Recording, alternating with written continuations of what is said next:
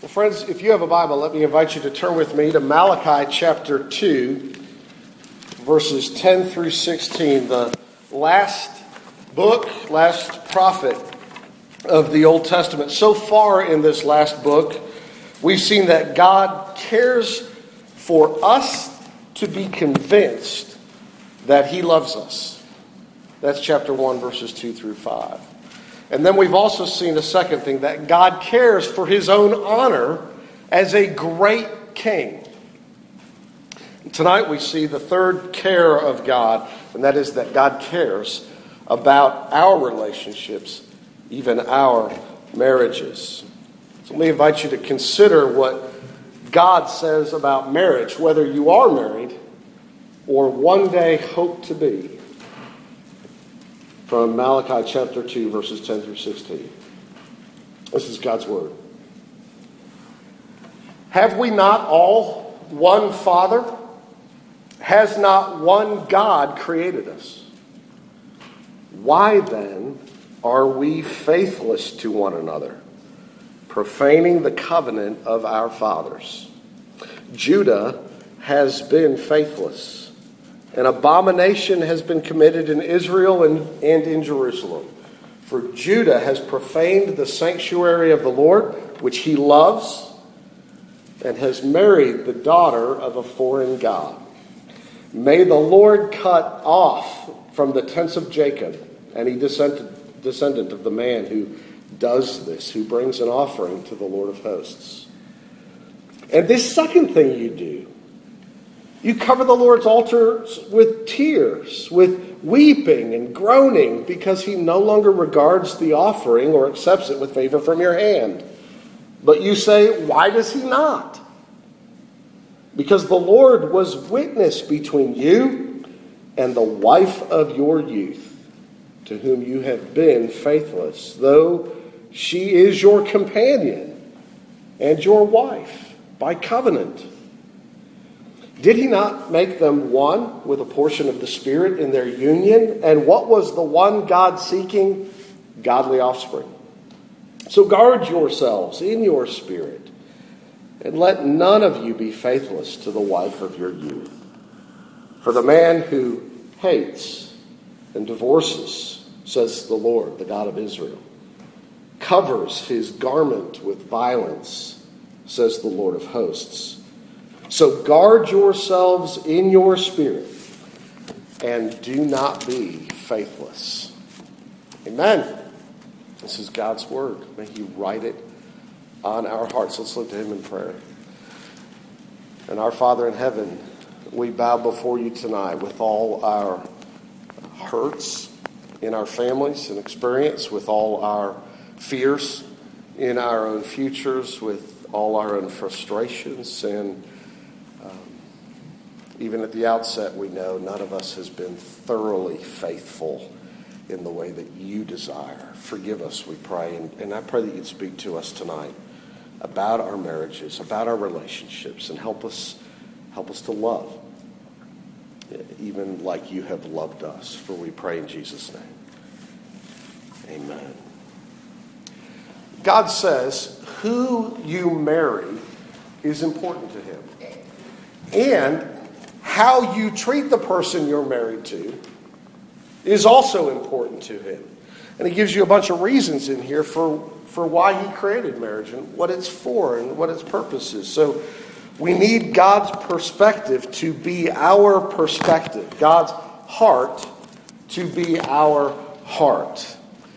Lack of faithfulness in our relationship with God inevitably results in a brokenness in our relationships with one another. That's why He begins at verse 10, speaking about, don't we have one God? Don't we have one Father? He begins with who He is to us and our relationship with Him. And that brokenness in this passage is seen in two ways, primarily. Through, on the one hand, religiously mixed marriages, and on the other hand, through divorce.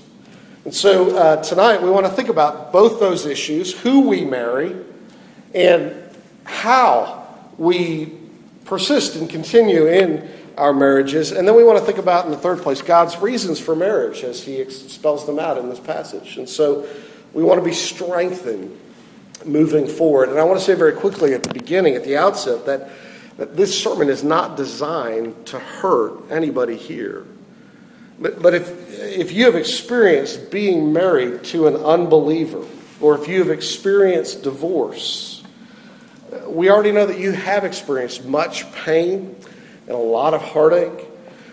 And I want you to hear this very clearly. We're not trying to open fresh wounds here with this text. It's the next passage in the book of Malachi, and God is interested in helping us in our relationships. And we need to remember that in Christ we all make a fresh start in life. That there are no perfect marriage partners in this room. We all sin here in many and perhaps different kinds of ways. And if the gospel means anything, it means Jesus has taken our sins from us and removed them as far as the east is from the west. And there's a fresh start with Jesus. But for those who are not yet married, as well as parents who will give them advice on who they will marry, we need to listen to Malachi's warning about intermarriage, or marrying across religious beliefs. And for those who may be contemplating divorce here, we need to listen to Malachi's warning that God gives them. In all of these things, we need to listen to the good lessons about marriage. And so those three things then, in the first place, verses 10 through 12, I want you to consider here that God cares about who we marry. Verses 10 through 12 begin with God saying, "Am I not your father?" Or Malachi saying, "Is not God our father? And is he not our creator?" And he's speaking here of the Jews, of course, in that day, a people created by God, who'd been adopted into God's family, and God had become a father to them. And it's, in a sense, like this new community we're a part of, the church today. Who God is to us is supposed to shape who we are to one another, because we share the same God, because we have the same loving Father in heaven who's brought us into his family, and we worship one God, Yahweh, Jehovah of the Old Testament, the Lord Jesus himself, and not some other gods. And because of that, we should keep our marriages in the same spiritual family, is what he says. But that's not what had been happening in Judah. Judah, it says, has profaned the covenant. They've broken faith. They have done a detestable thing. He piles up the language here. And how had they done it? Notice he says, they had married the daughter of a foreign god. That's what they had done. The men have evidently turned their backs on marrying like-minded believers, and they've begun to marry other women of other faiths. Men in Judah are looking past the godly women and going after perhaps what they find to be perhaps more beautiful or more desirable in some way, or in any case, perhaps women who worshipped other gods here. And so, and by the way, what Malachi is saying here is in no way a condemnation in any way or a prohibition of people marrying other nationalities or races. This isn't about, but there are plenty of examples in the Bible of believers marrying outside of ethnic Judaism. Boaz married Ruth, a Moabitess. Okay? The Israelites, when they left Egypt, there were thousands and thousands of Egyptians who went out with them. But in both cases, the Egyptians and Ruth had embraced Yahweh as the one true God. So the Bible is not here, and it never does in any place, forbid, Christian Canadians from marrying Christian Mexicans, or white Christians from marrying black Christians. That is not what this is about. It's not about racial intermarriage or ethnic intermarriage. What Malachi is talking about is believers in the Lord marrying unbelievers. That's what he's describing. And they had been warned about that in Deuteronomy chapter 7, verses 3 through 4. God had said to them, "You shall not intermarry with them," meaning the nations around them, "giving your daughters to their sons or taking their daughters for your sons. Why? For they would turn away your sons from following me to serve other gods." God had warned them about doing this. And so serious was this issue that the prophet wishes that the men who are guilty of it be cut off from the people of God. His language is very straightforward here and strong. May they, verse 12, may the Lord cut them off from the tents of Jacob. He wants them to be excommunicated from the people of God for doing this. That's what he's wishing for here. The English Standard Version, which I read, we just have to give a little pause. It won't be the first time. The English Standard Version here translates this to indicate that Malachi is wishing that both the man and his descendants should be cut off from the people of God. So you have the language in which I read. And what they're doing is they're interpreting a difficult phrase in one certain way that it does not have to be translated that way. So, for instance, the NIV translates it differently so that the men, whoever does this, whoever he is, may he be cut off. The New American Standard actually gives you the little phrase in Hebrew that's hard to translate. It's hard to know what it means. And that phrase is, which you'll even see in the footnote in the ESV, okay, that little phrase is a little phrase that says the one who awakes and the one answering. And nobody really is certain what that means. Does he mean the descendants? Is he referring to, a company of Israelites out tent camping at night, and they set a night watchman, and he awakens the people by calling to them, and somebody answers, and what he means is both the one who calls and the one who answers, and everybody in between, like from A to Z, and and everybody's. So in other words, what he would then be saying is, every man, whoever he is, may all of them who do this be cut off from the people of God. That may be what he's saying. It's hard to be certain about it. But why is intermarriage so bad? Why does he wish this for them? Why is this a detestable thing in Israel? We have to ask that question. And the answer is because it leads to apostasy and idolatry and the destruction of the people of God. What are we talking about there? On the one hand, the guy who would do this in ancient Israel, who would marry a non-Jew, is exposing himself to the temptation to leave the faith through the influence of his spouse. I mean, it's not that believers marry unbelievers and, universally the unbelievers come to faith in Jesus. That's not the way it works at all. Ordinarily, not always, but ordinarily, frankly, the typical believer is sort of dragged away by the other beliefs of the non-Christian they've married. Marriage requires all kinds of compromises just in order to get along. And if one worships Yahweh of the Old Testament and one worships Baal or Zeus or some other contemporary god, eventually the couple ends up compromising on their beliefs and practices.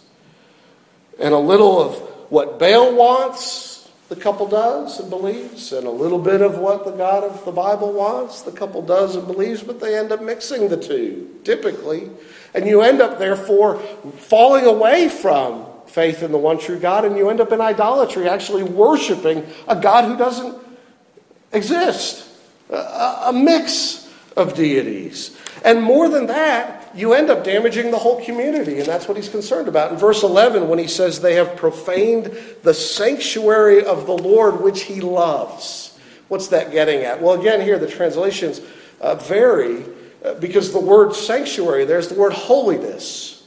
And to make sense of it, they've either translated it speaking of the place that is holy to the Lord, therefore the sanctuary, and others translate it the people who are holy to the Lord, set apart for the Lord, therefore the congregation itself, the people of God itself, whom the Lord loves. And that's the way I take it here. By intermarriage, you end up disrupting the community of God's believing people. Either by the believer marrying an unbeliever and then getting sort of sucked out of the fellowship of God's people, so they never show up and don't really seem that interested anymore. or by bringing into the company of people a person who doesn't really care about the worship of God and the things of God, but they're now part of the community. And we should pause and say, if that's the case, we want to welcome them and love them in any Christian community. But the reality is it tends to be disruptive to the faith of the whole people of God. And so this is why he forbade it in the Old Testament. But this is also a New Testament idea. It's reiterated in the New Testament for Christians explicitly. If you look at 1 Corinthians chapter 7, verse 39, Paul says that Christians are to marry only in the Lord. And that means a Christian.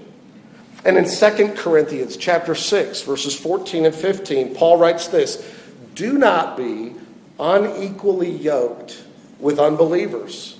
For what partnership has righteousness with lawlessness? Or what fellowship has light with darkness?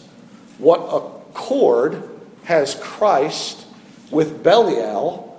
Or what portion does a believer share with an unbeliever?" Paul says, don't be unequally bound to one another, committed to one another. So Christians are to only marry other Christians. It would be unfaithful to Jesus to defy him at this point. And it would be foolish for yourself. It's only going to lead to heartache. I mean, if two people don't share the same chief love of life, Jesus, and they don't have the same chief end goal in life, to glorify God and to enjoy him forever, eventually, friends, they're going to have nothing in common. And they're going to grow incredibly frustrated with one another and tired of one another over time. And if you marry a non-Christian, they are more likely to lead you away from Jesus than you are to lead them to faith in Jesus. Now, has it ever happened that way? That a Christian married a non-Christian and God in his grace brought that spouse to faith in Jesus? Of course it has. Absolutely. But against God's own command. Because he's gracious and generous. But you're playing with fire. And more often than not, it's the other way around. And that always ends tragically and with misery. Because Jesus said, I have the words of eternal life, and there is no one else you can go to. And if you leave him, where will you go? So I want to say this: if you're dating or thinking about dating, don't missionary date. Missionary dating is where you date people in order to try to convert them to faith in Jesus. Don't do that. Why? Because you're playing with your heart and you're playing with their heart. And you're both going to get hurt when, to obey Jesus, you have to say one day, I cannot marry you. Why expose yourself to the kind of intimacy that would lead to that kind of pain? It's not to say that you can't be friends with and friendly with all kinds of unbelievers. Oh, we ought to be. But guard your hearts, friends. Now, what if you are a Christian and you are already married to a non-Christian? Either because you came to faith later after you got married or because you had actually disobeyed Jesus at this point. What should you do? Paul instructs us in 1 Corinthians chapter 7, verse 12. He instructs us when he says, if any brother has a wife who is an unbeliever, and she consents to live with him, he should not divorce her. If any woman has a husband who is an unbeliever, and he consents to live with her, she should not divorce him. But if the unbelieving partner separates, let it be so. In such cases, the brother or sister is not enslaved, is not bound to the relationship. God has called us to live in peace, Paul says. So the Bible is clear. Stay with your partner. You love them, and you pray for them, and you show them the love of Jesus every day. So this then is the first issue, the issue of intermarriage. And the second issue is the issue of divorce. In verses 13 through 16, he turns to this and he says, God cares not only about who you marry, but God cares about how you treat the person you're married to. So the men, in verses 13 through 16, he says, this second thing they do, the men who are married are divorcing their wives. The wife, he says, of their youth. And the men sent them away. Perhaps they were looking for younger wives or prettier wives, maybe unbelieving wives. And while they were doing this, he says, you know what else they were doing? They were continually coming to God's worship and offering piously their offerings in the temple. But the Lord, it says, didn't answer them. He didn't pay attention to their prayers. He wouldn't hear it. And then these men, it says, what did they do? Well, these men who are defiantly rebellious in their hearts, what were they doing? They were weeping and wailing at the altar of God. Why does he not accept our offerings? Why does he not listen to us when we pray? Why does he not pay attention? That's what they were saying. And it's because the Lord wasn't pleased. He, verse 14, it says, is a witness to their covenant marriage. And he's paying attention to the vows they have made and whether they're carrying them out.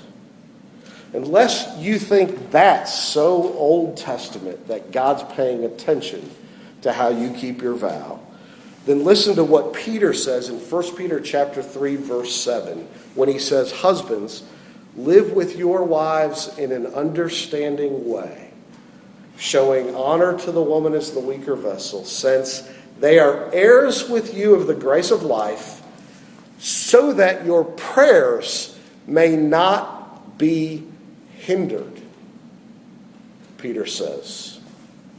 God is not a passive bystander to the marriage vows we take. And he acts, he says, to protect the wife, and the man who mistreats her, he opposes, is what the Apostle Paul is saying here. In fact, he described divorce here as a kind of violence to the relationship that brings pain. He says to the man who does not love his wife, but covers his garment with violence. Covet his garment, an Old Testament expression for marriage. You see that in Boaz and Ruth. He's covered it with violence if he divorces her, he's saying. Now, some translations, put pause again. Some translations say, I hate divorce, says the Lord.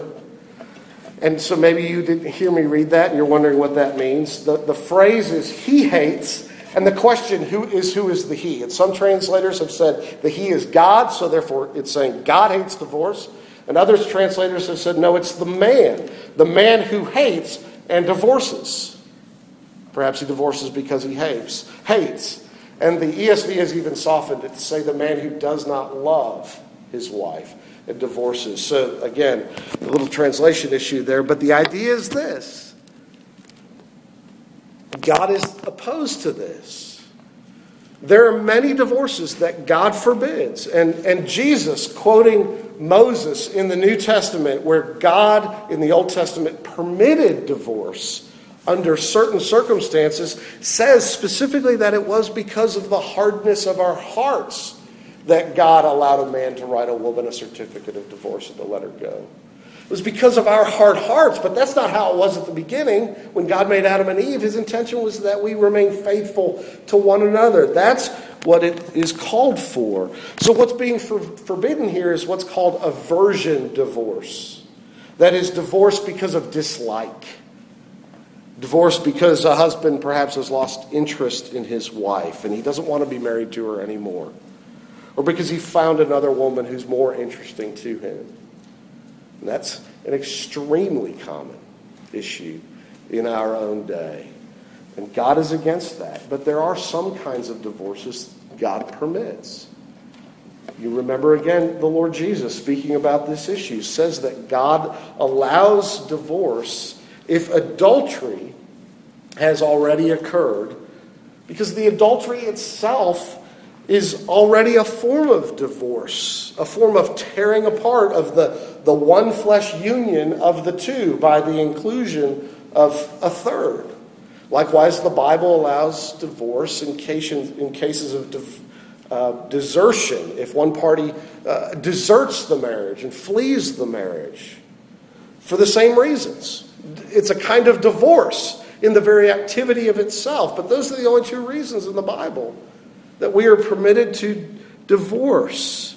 You don't have to stay married to somebody who's already left you in your marriage by joining another or by abandoning you, the Bible says. Though you can stay with them if you're willing to forgive them and want to work at reconciliation. So divorce even then isn't required.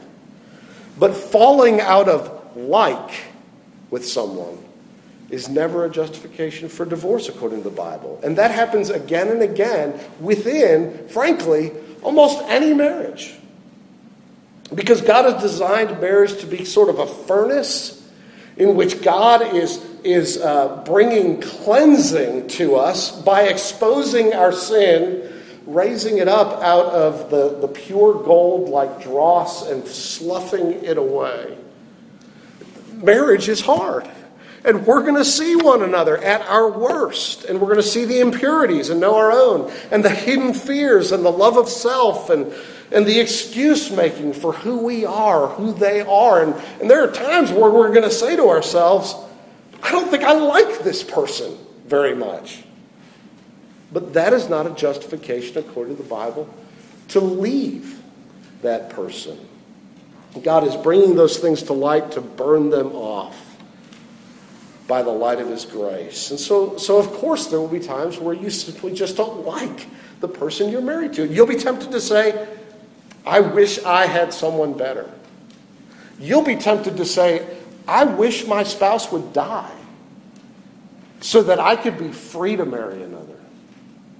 You might be tempted in all those ways, friends. And when a Christian comes up against those temptations in marriage and the inevitable imperfections, and they say, I wish I had someone better, that Christian is also to say, and that someone better is them.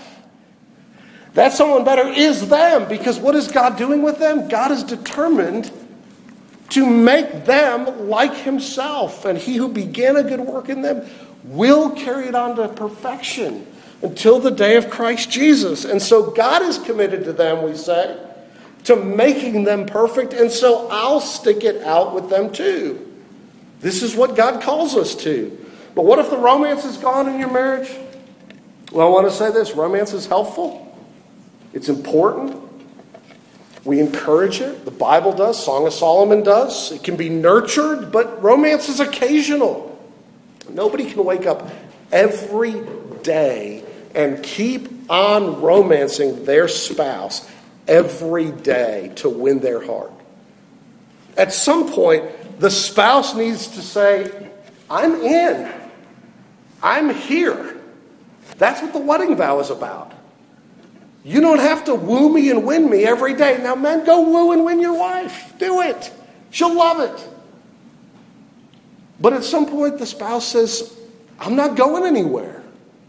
I've committed to you. And so it's a heart issue, friends. It's not found in what the other person does. It's found as an issue of your own heart. Are you committed to this person or not? But what if you are already divorced and remarried? Then the Apostle Paul would say this: love the spouse you are with. In God's providence, it is now the person you are with. Love that person now. And so he tells us two things. He tells us who we are to marry. We're not to marry outside the faith. And he tells us how we are to be married, to remain faithful in marriage. And throughout this passage, we see a positive picture of divorce. He gives us 5 or 6 reasons why God gave marriage and what we ought to be aiming at. And very briefly, I want to run through those 5 or 6 things with you as we close. Number 1, what's marriage for? And what should we be aiming for? Number 1, marriage is for helping one another walk with God. There's a spiritual purpose for marriage. That was I'm going to show you that in the passage here in a second. That was the first reason ever given for marriage in the Bible. If you go back to Genesis chapter 2, when God had created Adam and not yet Eve, right prior to creating Eve, he had placed Adam in the garden. And he had said, Adam, do what? Worship and serve me. And immediately, in the next verse, he says, and it was not good that Adam should be alone, and he needs a helper suitable for him. Helper for what? Just having a good time? No, a helper in worshiping and serving the Lord God. And enjoying His grace and goodness. We need help in that, friends. And you see that here when he says, don't marry the daughter of a foreign god. She's not going to help you enjoy the Lord. She has a different God. So if you marry an unbeliever, so marry another believer, he says, and it will help you spiritually. That's the purpose of marriage. And the second purpose of marriage you see in this text is that marriage is for companionship. Just as it was not good for Adam to be alone in the garden and lonely, and he needed a lifelong friend and companion, so Malachi says, she is your companion and the wife of your youth. He reminds them of that very language of companionship, partnership, lifelong friendship. And I would ask you, are we who are married investing in our friendship with our spouse?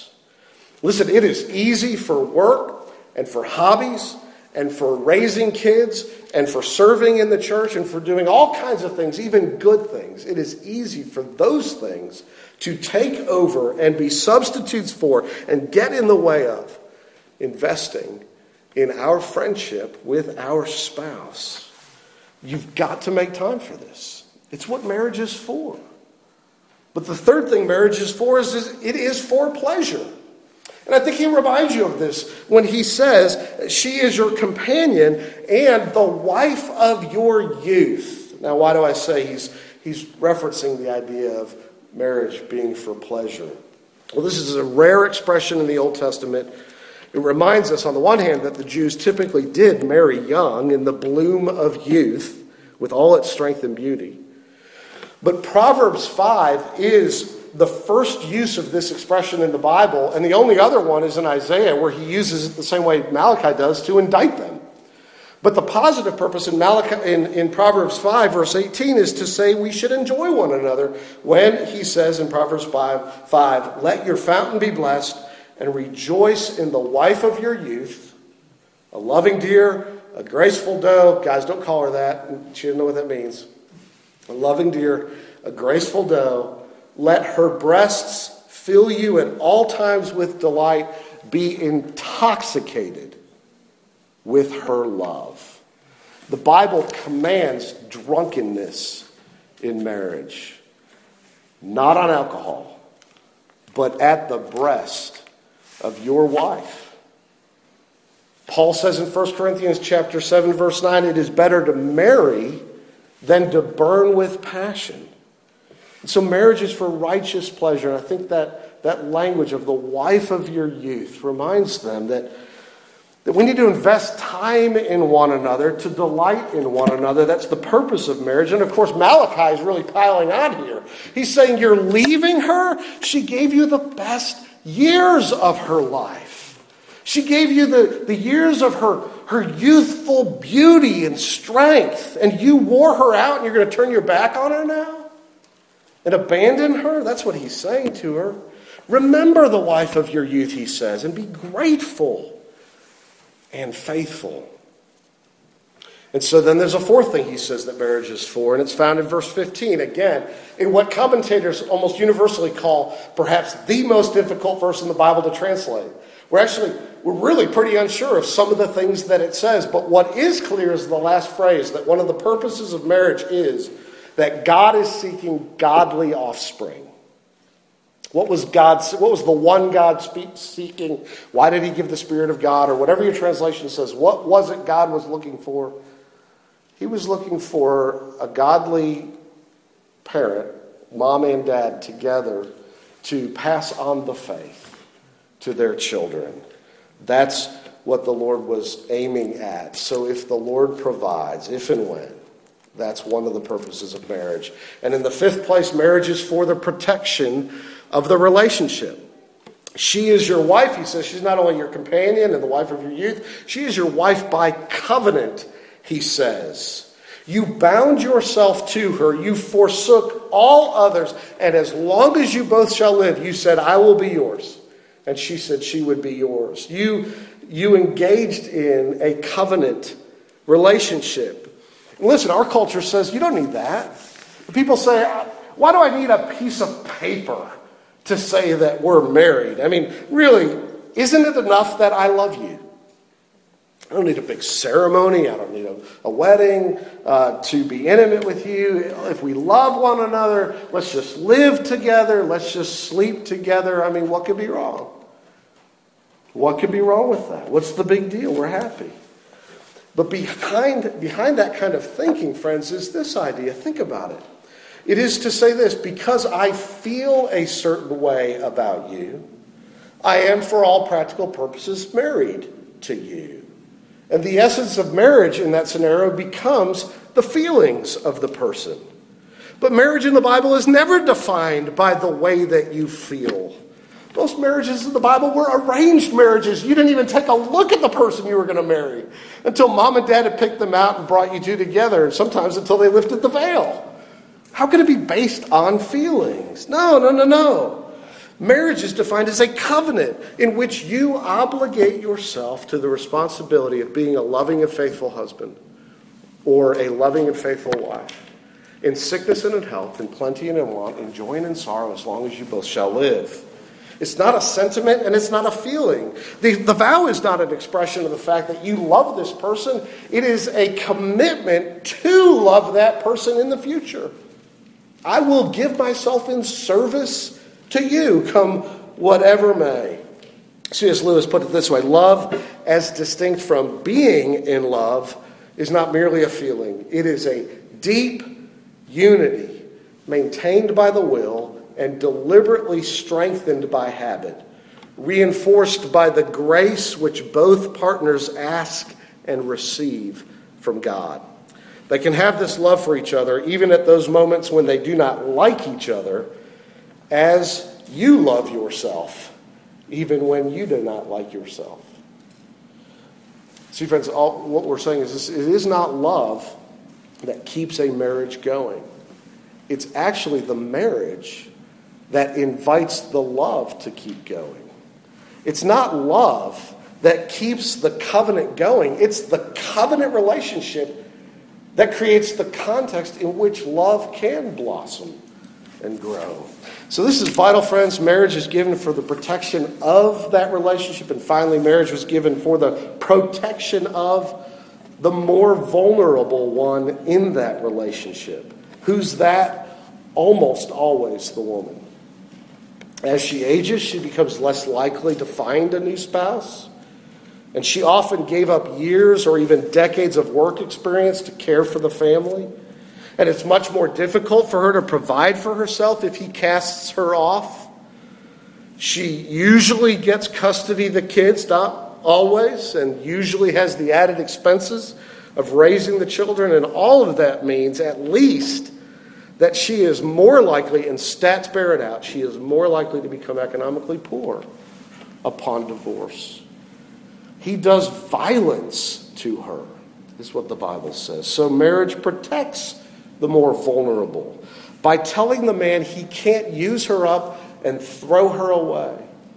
That she who has given 100% of herself to him, he should give 100% of himself to her. And God is protecting her in that way. So these are all things, friends, that marriage is for. It's for our spiritual health. It's for our companionship and friendship. It's for the pleasures of the marriage bed. It's for godly children, should he give them. It's for the protection of the relationship, and it's for the protection of the vulnerable in the marriage relationship. So he says, do what? Guard yourselves.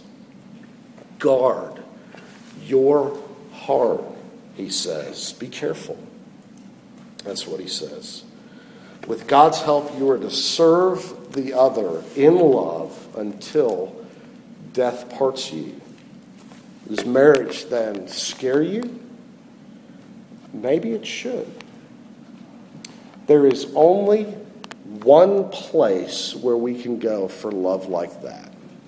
There's only one place where we can get the power to be faithful to that kind of commitment, friends, and that is to go to the ultimate covenant maker and covenant keeper, Jesus, who loved a bride, wooed her, won her, and remains faithful to her even in the midst of her sins. Let's pray. Father in heaven, we need Jesus tonight. We need him to save our souls, and we need him to save, rescue, guard, and protect our marriages. Would you come to the aid of your people, we pray, in his name.